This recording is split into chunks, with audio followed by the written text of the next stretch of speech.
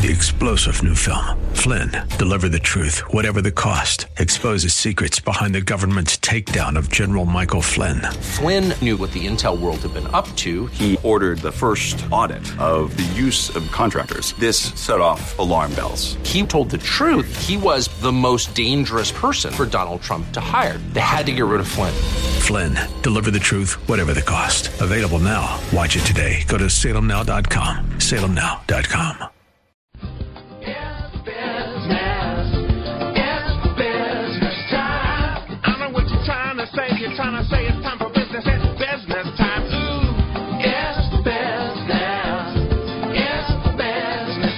You're listening to Rob Black and Your Money on AM 1220 KDOW. Next thing you know, we're in the bathroom brushing. Little Flight of the Conchords, Business Time. It could be his theme song, but I won't go there. Dr. Jeff Rosen, Chief Economist, Briefing.com. Okay, I'll go there. Jeff, can this be your theme song? I actually thought it was pretty good. It's business time, baby. Not a lot of economic news today for us to talk about, is there? Not much. I mean, the economic calendar's been quite light over the last couple of weeks. I mean, we had durables yesterday, and we'll get a better look at GDP tomorrow. But the big stuff comes out next week when we get another report on the employment data and you know, get a little bit a better idea of how the second quarter is shaping up. So right now we have an economy that doesn't have a lot of economic data at this point. We're heading into summer. Memorial Day just came and left, so we're there. Are you worried about a summer slowdown, or as I think the media has been portraying it, there should be a slight Goldilocksian, ever so slowly, not too hot, not too cold pickup in the labor market? I mean, the trends are looking better than what we saw, especially in the first quarter. I mean, the initial claims levels have come down. We're in a better spot. You know, we should see more 200,000 range job growth as opposed to the 100, 150 that we were seeing in the first quarter. In that respect, things are looking better. The pickup is slow. It's not coming from medium job gains. It's coming from more lower wage growth. But it's still, an increase in aggregate income for the whole. So overall, things are improving. It's just improving at a very slow and tepid pace. I think we've heard from the financial media that Janet Yellen's concerned about the housing market. A hesitant housing market, a housing market that's seen a lot of professional investors, a lot of cash investors, but not a wide sampling of the U.S. people, jumping into the housing recovery. What are your thoughts on Yellen being concerned, and what are your thoughts on housing and the recovery that is or isn't? I mean, okay. If you look at the trends, I mean, you've had the growth in the housing market over the last year or so has been mostly because of strong gains or strong purchases of distressed properties. Now that the number of distressed properties, the supply of it is gone, there just isn't the back-end first-time home buyers or repeat home buyers in the market. So you're having a slowdown in purchasing, and you're seeing it in mortgage applications. You're seeing it in the actual sales themselves. And part of this is due to the price gains, because there's been such a strong move over from distressed to non-distressed that people aren't willing to pay what the going rate is for a non-distressed property, and it's causing problems. And unfortunately, there's really nothing the Fed can do about it. The Fed would like to try to encourage people to buy. But right now, the 10-year is at 2.5, and it's been trending lower, and that's reducing mortgage rates. But that's not doing any effect on, getting more people to step up to buy a house. That 10-year Treasury, I think we should talk about it a little bit. It's at a year low. That, to me, and again, I grew up in the world of money and investing, that if it's under 4%, you buy stocks. If it's over 4%, you buy bonds. It's almost stupid, but it's been under 4% for a long time, and the stock market continues to rock and roll, so to speak. Thoughts on where the 10-year is, and maybe even add a little color on buying stocks versus buying bonds. Add a little color to my commentary. Well, and the 10-year is at exactly where it should be according to economic models. I mean, you have a low-growth environment. The Fed futures do not suggest a pickup in interest rate hikes, anytime soon. On Friday, we're closing on Friday. They expected the first rate hike to take place in July 2015, and they still expect rates to be below 2% by January 2017. That's not an environment that shows strong economic growth. I mean, if you saw growth, you would expect the Fed to have picked up, interest rates much faster than that. And if you look at inflation expectations, they're flat or downward trending even. And, that's telling me that the bond market and the futures market are both saying we're in a low growth environment, don't expect high rates. And if you think that the 10-year is a aggregation of inflation expectations and Fed futures, then there's no reason to expect a 3% or higher Fed funds 10-year rate. It's just not there, and we're in this spot. Until the economy starts picking up or we get notable improvements, we shouldn't expect to see much growth out of the long year bonds. Now, for picking stocks or bonds, it's generally not my forte, but I mean, what you're saying is not necessarily wrong. I mean, the odds of a return, in the stock market higher than 2% is much greater. When at this point, you'd expect to see, some momentum in businesses. So you'd expect some momentum in stock prices.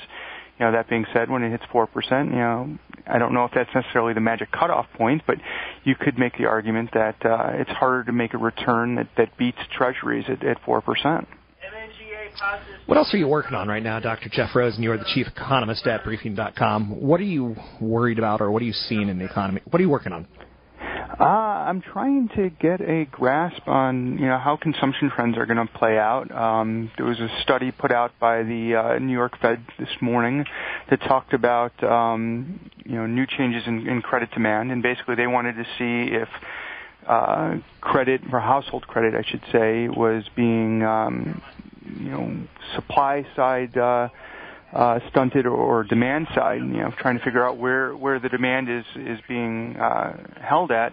And basically they were comparing it to the loan survey data that the Fed gets. So basically the loan survey data was saying that banks were loosening lending constraints, allowing more access to buyers, but on this demand side report that they looked at, they found that for if you're not credit constrained, if you have a high credit score, banks are more than willing to give you loans today. Just people aren't demanding it, and those that needed loans, the lower credit scores, especially those below 680, are having a much more difficult time finding access to credit. So, we're having a trouble getting this growth in consumption, and this pickup in terms of an acceleration of an economy. And, we're seeing that supply of credit is being one of the problems. And if you then take that into some of the inequality arguments that you're hearing over the last few weeks, and I put out a report on Briefing.com last week that showed how wage inequality has changed from the Great Recession, you have more people earning lower wages than they did prior to the recession. So essentially you could say that their credit scores are probably lower. So the people that were more middle wage earners are now making less wages, and their credit is constrained. So you're not going to see a big pickup in durable goods purchases and whatnot, because it's just not available to the people that are finding jobs in this environment. Inflation expectations. Are we worried about them going forward? Because I don't know, things in my life seem to be cheaper, TVs and things like that. But then again, vacations, not so much. So maybe I'm eating my own words, so to speak, Mr. Rosen. Inflation seems to be a little bit more of a problem than I'm thinking it is. We're seeing a lot of food inflation right now, and You're seeing it, it's pretty apparent. And we have a lot of good reasons for that. I mean, you had a massive drought out west. Last year you had droughts that caused cattle herds to be culled because farmers couldn't afford to feed them. So you end up with a smaller supply of cattle, and, current fresh, vegetables coming out of California areas are lower yielding than they did in the past. So we're tighter supply than normal, which is increasing prices. In general, though, and prices have not gone up nearly as much as what the food prices have done. They've been more tame, very low growth, and I think that's the environment that the Fed's taking a look at, especially and they consider their core, so to speak, price growth. So, other than this food problem, which is a big problem, especially for low-income households, I don't think inflation is much of a concern. I'm not a low-cost household. I'm doing okay. But I recently saw a couple steaks. I've been to 2 restaurants recently, $2 $44, $45 steaks, and I stopped. I'm not going to do it. Does inflation tend to take care of itself? Like maybe price of meat will come down if enough people like me say, gas is too high, I'm staying home, or meat is too expensive at restaurants, I'm not going to buy. Is there a natural way of inflation slowing itself down, or will just someone pick up the slack? For food prices, there's more of a supply and demand of domestic changes. So if people switch to pork products, for example, over steak, you'll generally see prices decline, gradually. If you look at gasoline, a lot of that is priced, due to overseas demand, or global demand by itself, because it's very easily moved around. So, if you stop driving, the odds that you're going to see a big shift in gasoline prices in the near term are pretty slim. But food, it's more of you really have to look at how the weather is affecting yields, and then looking beyond that, what happened last year, what was planted last year. So farmers tend to look at prices of today and think that they're going to be at that price tomorrow, so they bulk up on that, and then there's too much supply of that good, and prices come down the next year. It's Dr. Jeff Rosen, Chief Economist with Briefing.com. Dr. Jeff Rosen, you can find him at Briefing.com.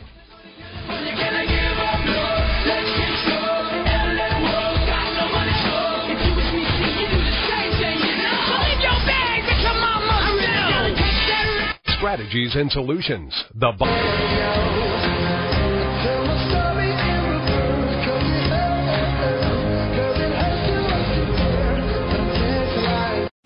3-star General Michael J. Flynn, head of the Pentagon Intelligence Agency, knew all the government's dirty secrets. He was one of the most respected generals in the military. Flynn knew what the intel world had been up to. He understood its funding. He ordered the first audit of the use of contractors. This set off alarm bells. The explosive new documentary, Flynn, Deliver the Truth, Whatever the Cost, uncovers the facts behind this scandal. Flynn told the truth. He was the most dangerous person for Donald Trump to hire. I find out the worst enemy that I'm going to face in my life is right here in America. They took my assessment and they wanted me to change it. And I was like, I'm not changing it. They had to get rid of Flynn. With in-depth interviews, archival footage, and never-before-seen personal records of the man behind the headlines. I just felt like I was drowning. Flynn, Deliver the Truth, Whatever the Cost. Available now. Watch it today. Go to salemnow.com. salemnow.com.